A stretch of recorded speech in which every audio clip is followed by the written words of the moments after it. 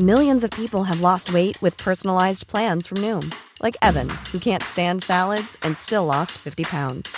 Salads generally for most people are the easy button, right? For me, that wasn't an option. I never really was a salad guy. That's just not who I am. But Noom worked for me. Get your personalized plan today at Noom.com.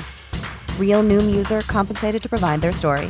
In 4 weeks, the typical Noom user can expect to lose 1 to 2 pounds per week. Individual results may vary. Millions of people have lost weight with personalized plans from Noom. Like Evan, who can't stand salads and still lost 50 pounds. Salads generally for most people are the easy button, right? For me, that wasn't an option. I never really was a salad guy. That's just not who I am. But Noom worked for me.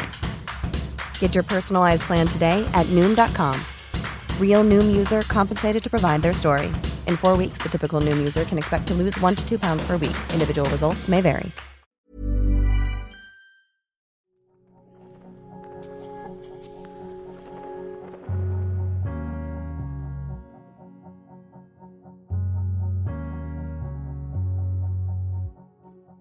Hello, and welcome to the Hossadathon, the podcast that gets to know the family of films from one of the world's greatest animation directors, Mamoru Hosoda.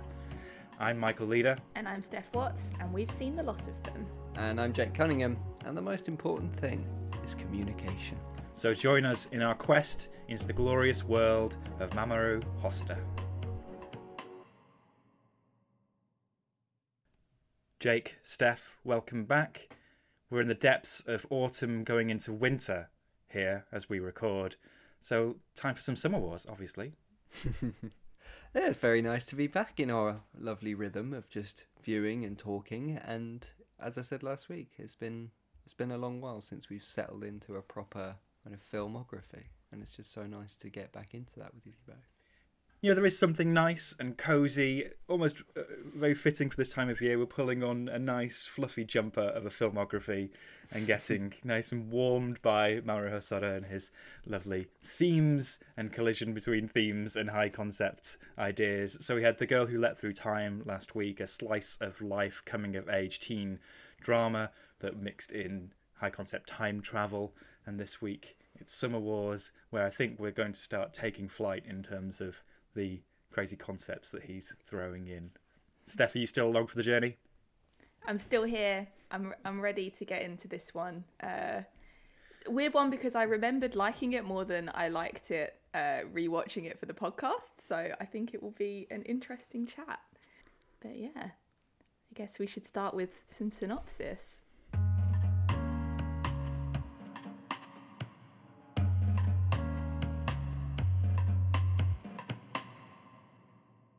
Kenji is a shy 11th grade student when he's asked by the confident, older pupil Natsuki to take a summer job at her home. Upon arriving, he's shocked to learn that the job requires him to pose as Natsuki's fiancé. Their romance is interrupted, however, when Kenji receives a mysterious text message containing a mathematical problem. Being a maths whiz kid, Kenji can't resist solving it, but he soon realises disaster has struck. He has caused the seizure of a huge social networking site that is used by most of the world's businesses and services. It is now up to Kenji and his newly acquired family to put things right.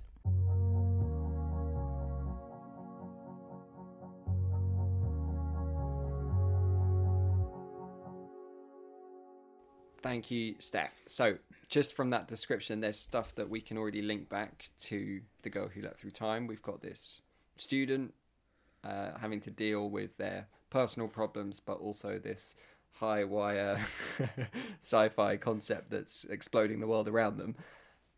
Michael, what's happening with Hosoda that takes him from Girl Who Leapt Through Time to Summer Wars in those 3 years? What's going on?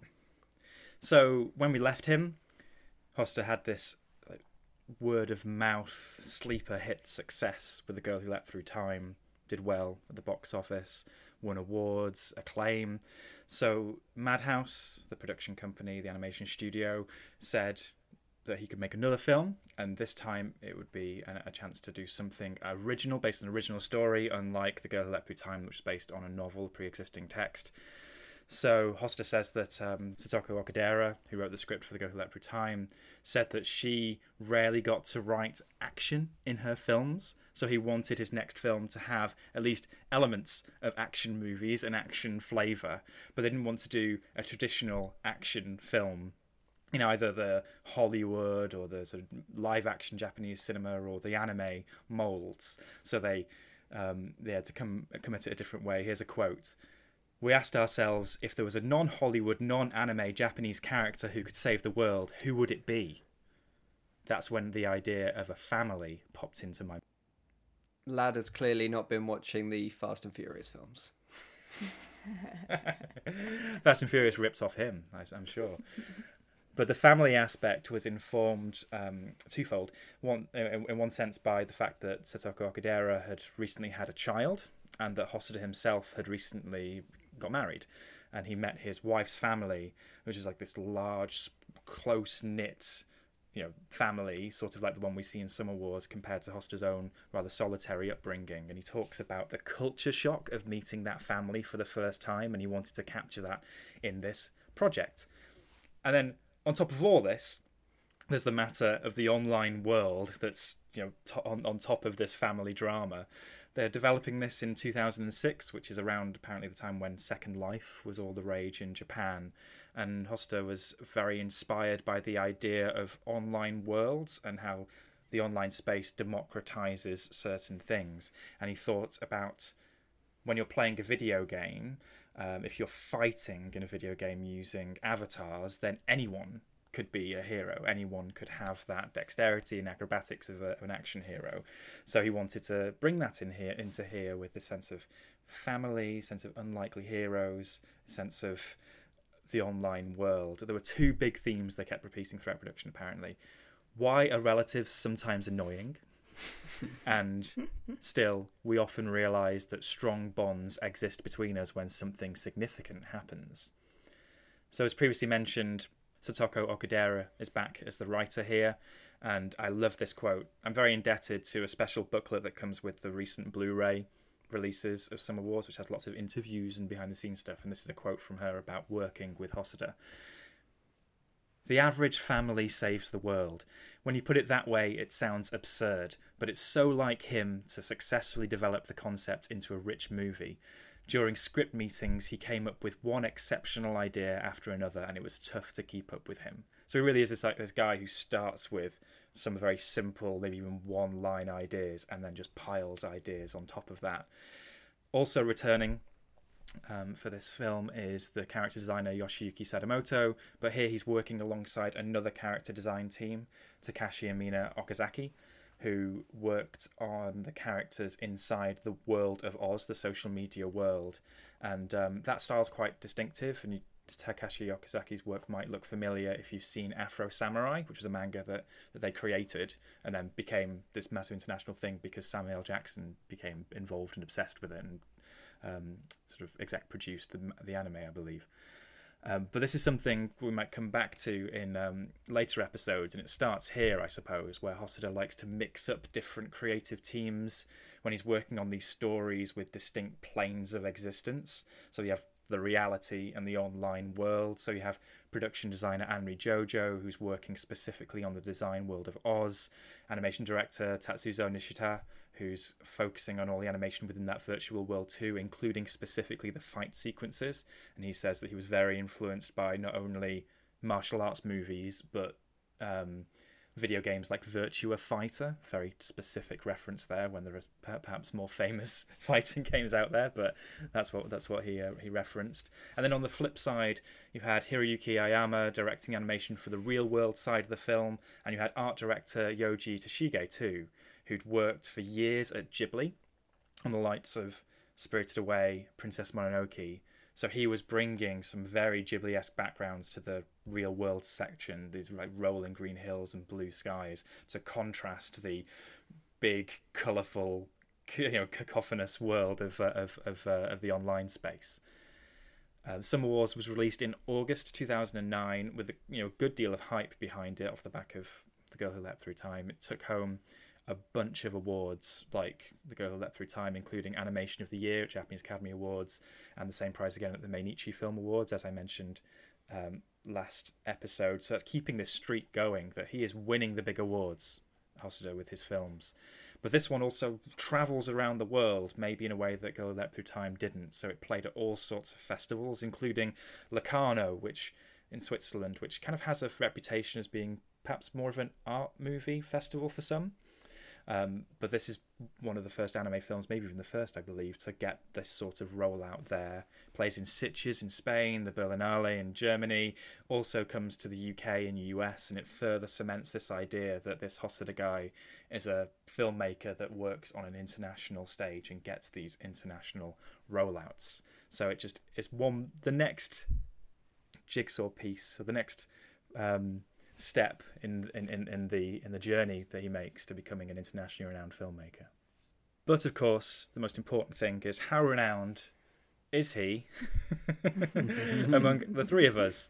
So let's shuffle over to the review section, because I can't wait to hear, Jake, what you make of this one.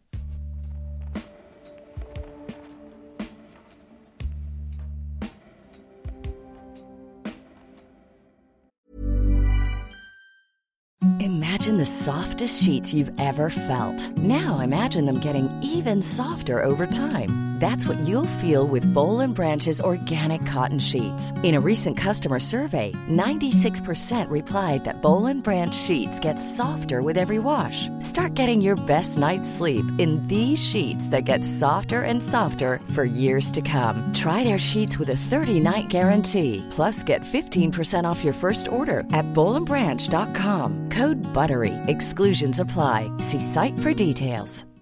Millions of people have lost weight with personalized plans from Noom. Like Evan, who can't stand salads and still lost 50 pounds. Salads generally for most people are the easy button, right? For me, that wasn't an option. I never really was a salad guy. That's just not who I am. But Noom worked for me. Get your personalized plan today at Noom.com. Real Noom user compensated to provide their story. In 4 weeks, the typical Noom user can expect to lose 1 to 2 pounds per week. Individual results may vary.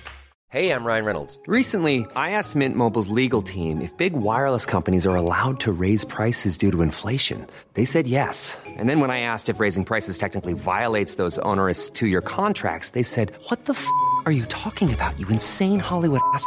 So to recap, we're cutting the price of Mint Unlimited from $30 a month to just $15 a month. Give it a try at mintmobile.com/switch. $45 up front for 3 months plus taxes and fees. Promo rate for new customers for limited time. Unlimited more than 40 gigabytes per month. Slows full terms at mintmobile.com.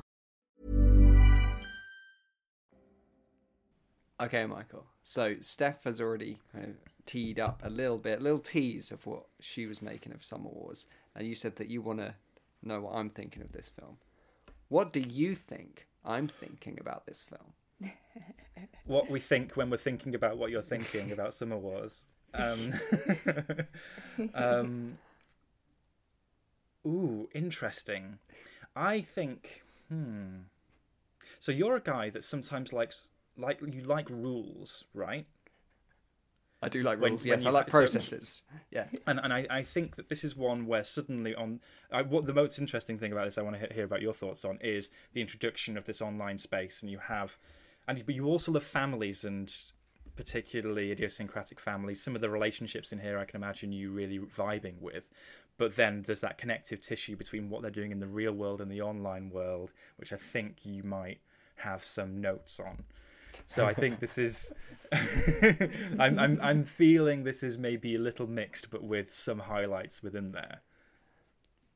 I think that's good analysis. But I would say that you kind of swung a bit negative on it. I would yes, the rules we'll get into, but I gotta say, I thought this was brilliant. Hey, I had such a great time with it, and so I'm really excited to talk with Steph about it, and I'm really intrigued to watch it again to see whether kind of just maybe the excitement of watching it the first time is what covers up the cracks of it, and once you go back to it, maybe they reveal themselves a bit more. But so much that I really enjoyed about it. As you said, it's this family drama thing. It's this kind of My Fair Lady-esque classical Hollywood rom-com for a bit. For a good midsection of it, it's an amazing Roland Emmerich film. I think it's got really good values. I think like the utopian space that it imagines the internet could be is such a strong message. I think people that spend a lot of time on the internet, like we all do now, will kind of see themselves a lot in this. You get a lot of vindication through the events that's happening in the real world and how it ties itself to the internet world. I really, really liked it a lot. So I'm excited to talk about it. Steph, take me down a peg or two though. So when I watch this for the second time, what am I going to be disappointed by?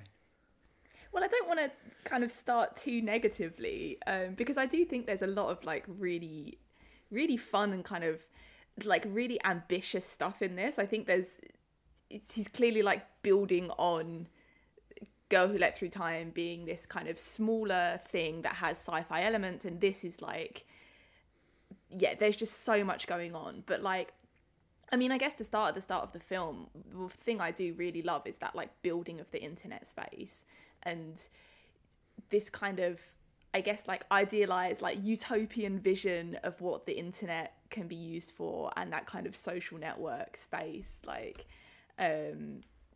just the kind of, you know, you can game, you can see your friends, you can run all your businesses. Obviously that kind of comes back to bite them later when they realize that if that goes down, they can't do anything in life without like this one kind of big social network system. I think like this time period to be making this is so interesting because it's before total social media domination, and it's in that era where the online personality thing is Second Life, it's RuneScape, it's Club Penguin, it's these things where you are entering a world rather than trying to mirror reality in some way, which social networking I suppose is trying to do. And but there's so that we departed from that way of using the internet in a lot of ways, but that idea of like businesses and like governments existing online in that way is so true. Like think of what happens when like a few months ago Gmail just died and we couldn't access it, and like suddenly we can't do work. But you imagine that on a grand scale, of course that has a knock-on effect to so many things. And this obviously takes it to extreme lengths, but it's very, very true. It kind of reminds me of, have you seen the like 80s film War Games? I think it had like Matthew Broderick in it. It's like a kind of more like advanced like internet capable version of that, where it's like this guy accidentally starts nuclear war with Russia by like playing a game with like a really smart computer. It's like kind of giving me that vibe, but yeah, with that added thing of, you know, you can access the internet from your Nintendo DS or from your fridge or whatever. Like it's kind of it's got that weird, I guess that's where kind of the rules start to span out a little bit, where you kind of have, yeah, obviously you can access it from a computer, but then there's people with like Hossiter's favourite, the flip phone, kind of like doing all their stuff and like gaming with a couple of buttons and then doing something really complicated in the kind of world of Oz. I guess it doesn't fully link up. That's we may be getting ahead of ourselves there, but I think that is something with me where I'm starting to question the film just a little bit. And I think it goes back to one of his goals that I just mentioned in the context, which was he really did see this as democratization of an action movie, not necessarily a sci-fi movie about a metaverse on an online world. So yeah, there's that bit where at the end they're on all their various devices furiously typing or whatever it is, and in the online world there is this fighting game happening. We will return to this as a tease. Bell, he does return to a lot of these themes, but of course a decade on, and with all the changes that we've had in that time, and it would be interesting to see what's different about that film compared to this one. But I mean, like, he's predicting the Nintendo Switch, you know, play with your friends, play it handheld, play it up on a big display. It's very forward thinking, isn't it? I mean, it's easy to forget just how prevalent the online world was in 2006, 2009 when they were developing this, but some key things that happened during the development of this. The iPhone was only released in 2007, so when they started dreaming up this film, the iPhone wasn't out, hence the flip phones. But there is an iPhone in this. Yeah. There is an one guy iPhone has a touch 3G. phone, doesn't he? Oh my God. What a... so lovely But to see. that's cutting edge when they're showing it in this film. But then also, yes, so much social media stuff. It was only really in its early stages at this point. So really fascinating, and it's interesting that he returns to this later on. But we should probably break out the two aspects, and you do have this grounded real world thing, Jake, as you said, the family. Should we talk a little bit about that as well, and how we responded to those characters? Because that's something, I watched this when it came out. I remember seeing there was a really fun, old people would be able to set me right on this, Manga in the UK, Manga Entertainment did an outdoor screening of this, and I think it was at Canary Wharf in the sort of sunken central square there. I think I saw it there, and it's just a really fun film, and it's one that is really dazzling in those moments. But rewatching it now, in that similar way, when sometimes there are aspects of films that are louder in the memory than others, big twists, big reveals, big moments. This is one where I mostly remembered the online world than the real world. So rewatching it reminded me of this almost Royal Tenenbaums, Wes Anderson, idiosyncratic family stuff. I really loved that. All the characters they draw, and there are dozens of them. That stuff I really responded to. But Jake and Steph, what did you make of that side of the film? I think it's so lovely. I made a reference to that quote about communication right up the top, and that is ultimately, to me, what this film is all about, whether that is in a virtual world or whether that is with your family. And I'm glad that it gets away from that kind of rom-com-y plot after about half an hour or so, and everything's revealed that he's not her boyfriend or he's not her fiance, and suddenly everyone has to band together quickly, and you're kind of thrown in and forced to become a family altogether again. And it just allows for so many lovely interactions. And because we're in Japan for this, a lot of that happens around the dinner table, and you see whether that is something really, really dramatic, which this film certainly can be, or whether it's really small gestures and emotions and people just kind of revealing themselves through the tiniest kind of movement, or whether it might be something a little bit creepy, like going to smell the bathwater of an empty bathroom that someone's just come out of.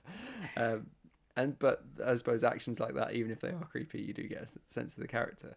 But I think when the film kind of enters its final third, I suppose, and the grandmother character, who's amazing, and this is all kind of part of this amazing matriarchal family, which is again something you're not going to typically see in an action film, to be the central figure of the whole thing in a way. But after her demise, there is such beautiful framing of the family unit after a tragedy like that, and the way that people talk and the way that they come together is just given so much time and so much thought, and it is given as much space as this end of the world apocalypse stuff. And I think the film, he is taking you on that journey to remind you that ultimately whatever events are going on in the outside world or in your virtual world or in your family world, they are all of equal importance, and you don't need to kind of say that one has less value than another just because it might be not quote unquote real. And on that art side of things, so it was Yuji Takashigi, the art director, who was brought over from Ghibli. Absolutely could totally see it, especially from the beginning where it's an escape to the country story, a classic Ghibli favourite.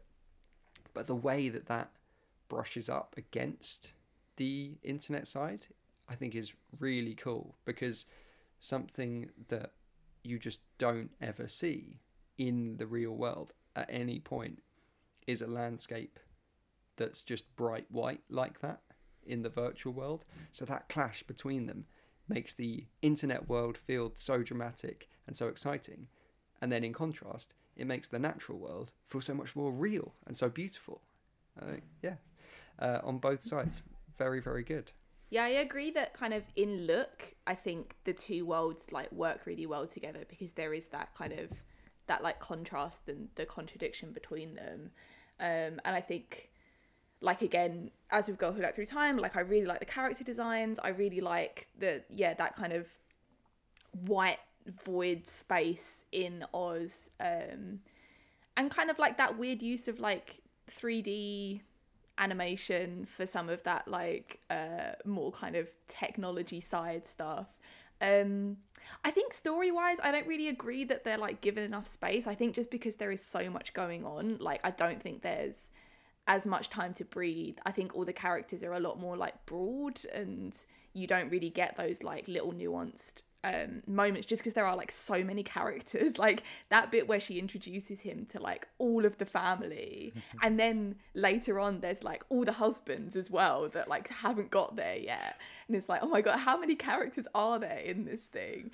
So I do think there's like, maybe like I feel like I lost a bit of like the emotion and like the love for it, just because I don't think there's really time to get to know anyone before there's that kind of the big final fight where everyone's like clicking on their screens and stuff. But I do think it's like a really interesting kind of experiment in that way, just because you do have like so many events, so many characters as part of it, and I mean, maybe that's just the chaos of a big family. I don't know, because I have a tiny family. Michael, what you said about him arriving at his partner's family and the chaos of that, to me, that makes so much sense, because I don't think it is this intimate portrait of people that is fully sketched in at every edge of the frame for them.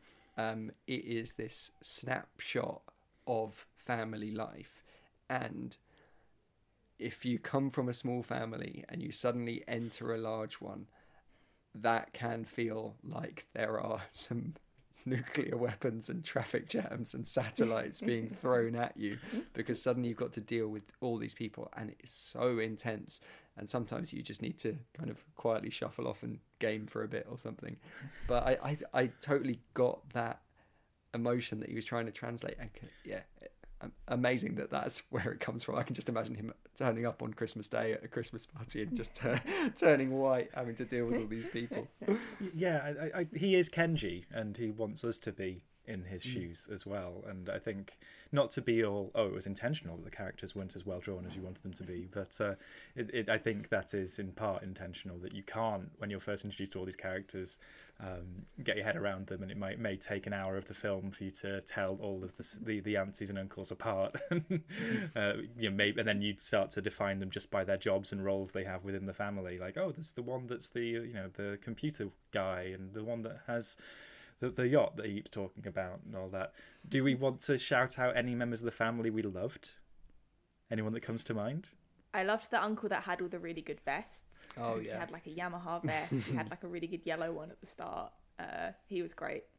Is he the old bloke that in the end becomes almost like the sensei to his son, who's the master? Yeah. I quite like that resolution, that he had his moment at the end. There's one chap, the most handsome of all the uncles, who arrives in the last act with a truck, and he's like almost got his like flipping up his shades moment where he says it's classified and looks into camera, and you almost expect, like on Instagram, when like all the heart emojis just start fluttering out of someone's face. What a babe. Yeah, interesting that the idea was a normal family saves the world, when that guy turns up with like government equipment. Yeah, I think there's clashes there in the inspiration, because yes, the normal family save the world. It's clearly pitched at this cross-generational appeal in terms of the audience, but I think the inspiration comes from the idea of these big sprawling families who maybe have a long history and are deeply ingrained in an area, as this family is. So it is more like as I say, Royal Tenenbaums, a family of potential geniuses who maybe have fallen on hard times. But my favourite is the I can't remember what generation she fits into, but the woman who's watching the baseball game all the way through. Oh yeah, it's very sort of makes me think of family life, where there's somebody's always trying to get into the other room to watch some form of sports. Although of course it's because one of the family members is playing in that game. Well, and so I this is something that I really loved about, and this is what I mentioned about a really good Roland Emmerich film would be kind of balancing these tiny things and cross-cutting so well between them and giving you that kind of same emotional hit from each of these different story beats. And so we've got this family life, and then what's giving you then you've got this kind of global threat narrative, but happening at the same time is the baseball game, and the baseball game is exactly mirroring what's going on in the global narrative. And then combined with all of that, you've got going on what's going in the virtual narrative as well, and just going all, but it just kind of keeps you going up, like all the way through it, just rising and rising. And I said about rhythm in The Girl Who Leapt Through Time, just how the way that like revisiting these moments over and over again and hiding stuff from you at specific moments to then make it pay off later. And I think that this is so smartly edited, which is not something we really think about with animation because it's so planned out in advance. But of course, like the story editing, I think is so smart. Sorry, I'm just very happy that you're responding so strongly. But like that stuff I think is great. But then there's the same frustrations that I had with The Girl Who Leapt Through Time as well, of just this telling and not showing for things that could be easily shown, like the fact that we're told Kenji is a maths whiz, and that is so central to the plot. Like that, like the plot can't happen if he's not a maths genius. We're never shown that in the first kind of 20 minutes or so when he's at school and working his way out to the country, and then this maths problem that comes in that kicks off the whole apocalypse. We're just shown some numbers on screen, and then we're not shown the scribbles that he's making, and then this inciting incident happens, but we have no connection to why that actually happened. And I think like that's something that's really annoying and stops you from actually making that connection to that character, to this event that they have caused, because we weren't involved in what that process actually was. And so we see it there. And then what's more frustrating perhaps is in the final act of the film, where we've got this big battle, which is all based around this card game that I'll ask either of you two. Any ideas how it's played? No. Nope.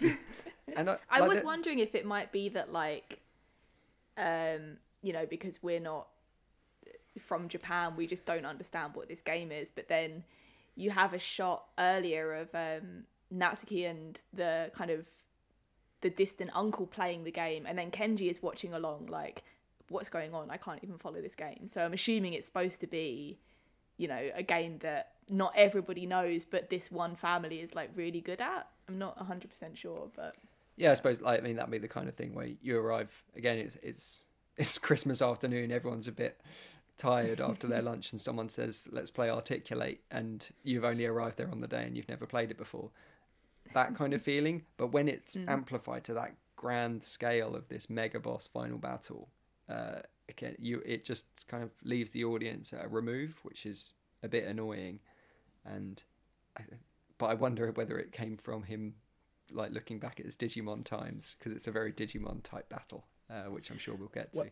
Well, this was a development on from one of the spin-off sort of shorts that he made for Digimon, which probably explains why there's that card game rule aspect there. It would be interesting. Maybe at the end of this series we can go back and watch Digimon and see whether there's some extra clues there as to they can unlock these films. But it is, I suppose, that is another thing, like with The Girl Who Leapt Through Time, where there are these aspects of the story where by that point you're meant to be so sold on the momentum of the story and the emotional through line that there will be some aspect of the high concept narrative that you're just meant to just vibe along with, rather than fully understand. And that's why I do sometimes, I've said this in the context for both episodes, he just placed these high concepts on top of personal stories, and darts between the two. And as Jake, you very eloquently said there, how the connections between them in Summer Wars are quite strong, and you really can see the metaphor. But there are just points where it is just like sci-fi stuff is happening at this moment, and we're not going to really explain how they're going to beat the boss right now. We're not going to really explain why we need, because it's almost like proto NFT, isn't it, where they need more servers. But surely the social media world is online, so why do they need all these servers in the back room in order to beat the boss? It's But I stuff love like that. the fact that cooling a server down is a plot point for this is so good. I can imagine like the Reddit PC Master Race guys watching this and be like, "This is my life," you know. This film gets me. But I think the film does such a great job at bringing real gravity to what like we would call internet problems, because of that, the way that the story is structured. Like when you're getting those key problems inside Oz that are cut alongside Granny's death, like you can't not be attached to it because you're having to feel that emotion from one side of the story and that transports it to the other. Unlike, say, a Ready Player One, where you have absolutely no investment in the real world because it is so focused on, we got this virtual playground, we can do whatever we want in there. And I think by bringing, like, having that real emotional focus on both sides, you give that validation to so many audiences about what they do on the internet. Yeah, that's an interesting point to raise, and I do wonder. Of course, the novel of Ready Player One's probably drawing from a very different world, but we do have these recent films in Western cinema that do have this online world, like Ready Player One or Space Jam 2, the film that is Free Guy? haunting me, Free Guy as well. And it would be interesting to view those as almost post-Summer Wars films or post-Hossiter films. Like, what are they doing differently or similarly? And you're right, you know, Space Jam 2 doesn't have a real-world component. It almost entirely exists within the serververse, I think they call it, the hard drives at the heart of Warner Brothers Don Studios. Cheadle's baddie called? He's called.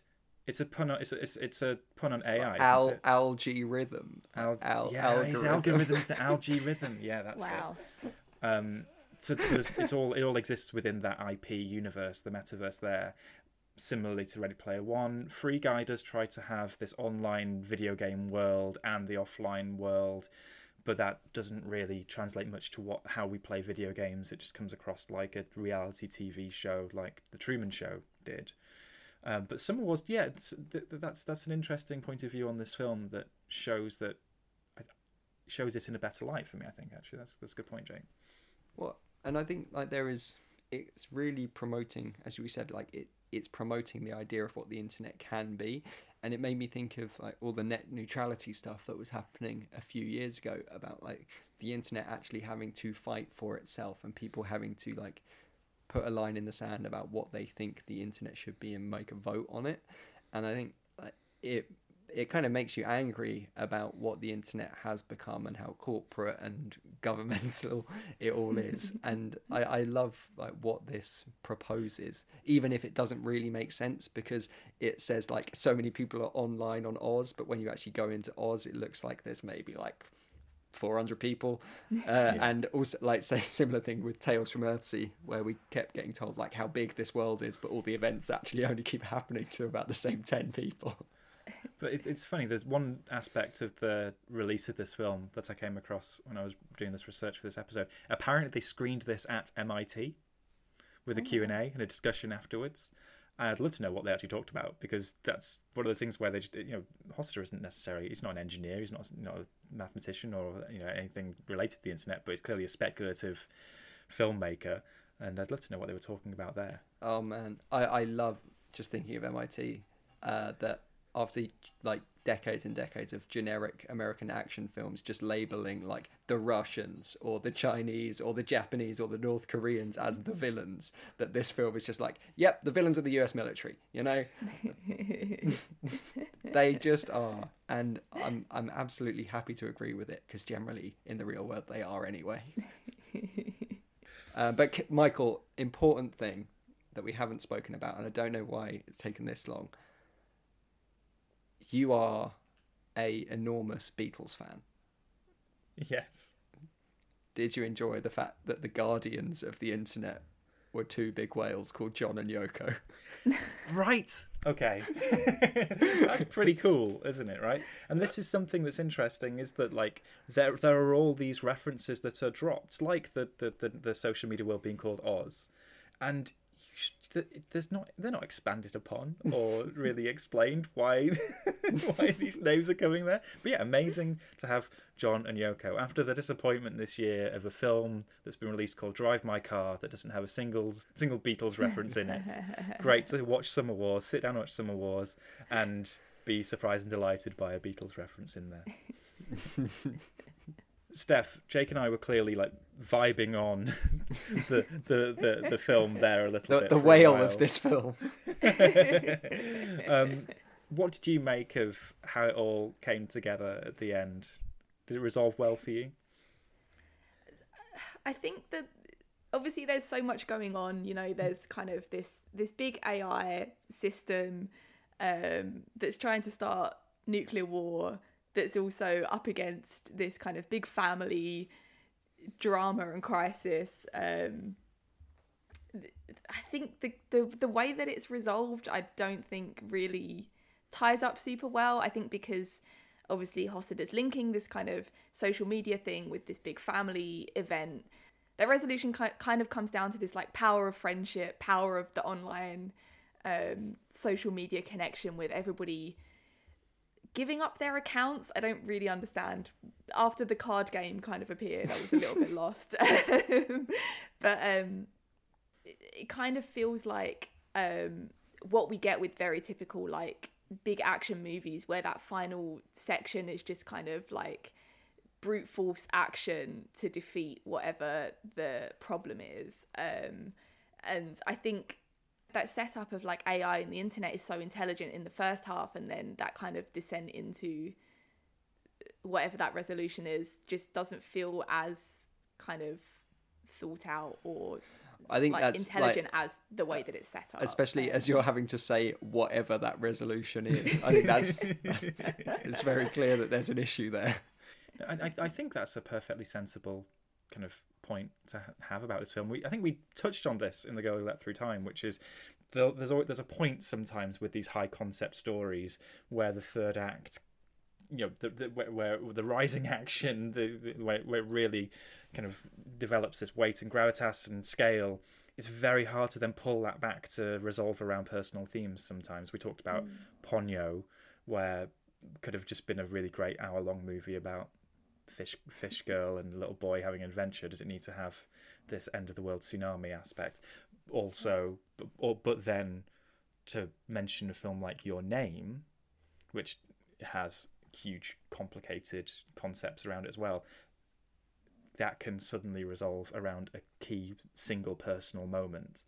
And maybe this is a thread again. It feels like this is something with Hossiter where he's playing with personal and massive high concepts. Can he resolve the two or fold one into the other in a way that's satisfying for the galaxy brain people like Jake, and then the people with, you know, more normal brains? Hey.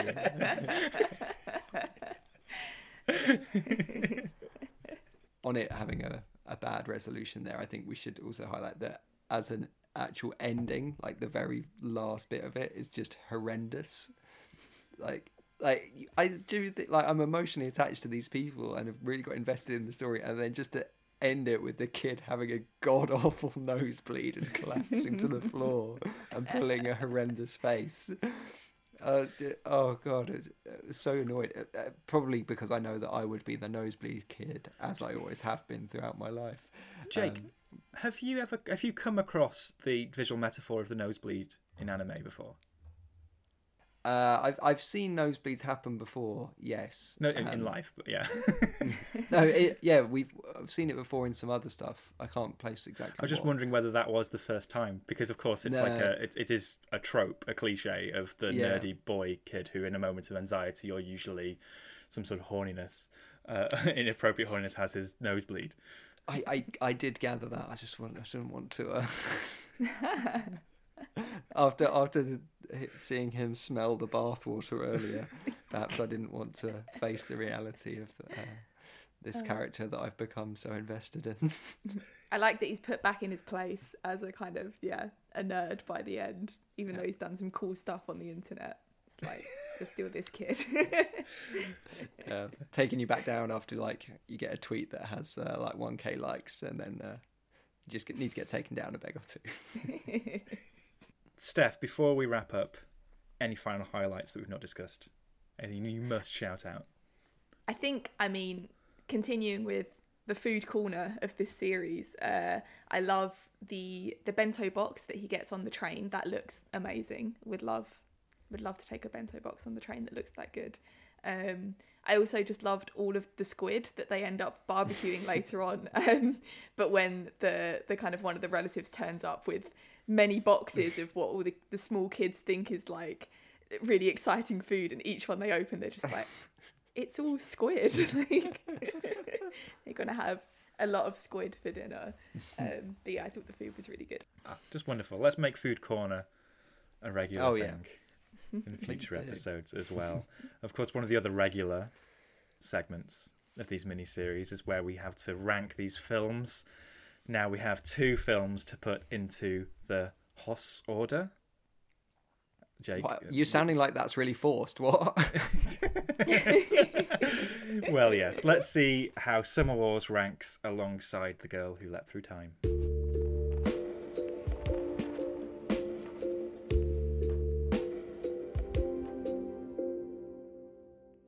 So, 2 films on the Hoss order. How is this shaping up for you, Jake? I think it's probably quite obvious for me on this one. Summer Wars has taken the top spot. It has leapt over The Girl Who Leapt Through Time. Steph? Girl Who Leapt Through Time is leaping for me. That's actually quite far above Summer Wars for me at the moment. But yeah, I mean, maybe as we go on, I'll have greater appreciation for it down the line. But at the moment, that's the Steph, top one. you just need to spend way too much time on Reddit like me, and then you'll really get into what Summer Wars is really about. I need to dig out my old DS and access Oz through it. Michael? That makes me the deciding vote right now, as of right now. Oh man, they're both on very level pegging for me. But I think after our discussions, Summer Wars is edging ahead of The Girl Who Leapt Through Time, and it has John and Yoko. So there we go. That's always going to take it. Our next episode, we will be talking about Wolf Children, but in the meantime, you can be keeping up with us on social media. How very apt for this episode. We're on Twitter at Ghibliotech. We're on Instagram, ghibliotech.pod. And you can send us emails with your thoughts about Hossida and any of the other films we're talking about in this mini-series at ghibli@little.studios.com. You can follow us individually as well. Steph is on Twitter at _Steph Watts. Jake is there at Jake H. Cunningham. And Michael is there at Michael J. Leader.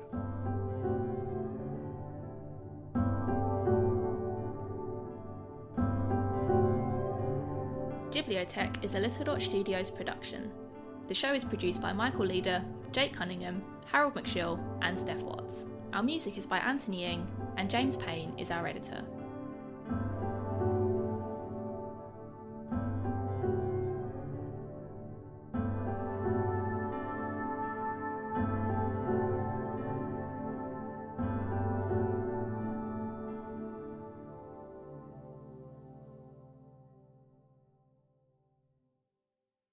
Hi everyone, thanks for sticking through the credits. Now, we talked a bit about the Beatles references in Summer Wars, with the Wows being called John and Yoko, but there might be a bit more musical influence than that in the film. Screenwriter Satoshi Okudera and the team actually went to a karaoke bar and looked through the song names to come up with the film's title, so have a look back through the film, there might be a few other sneaky nods to pop songs in there.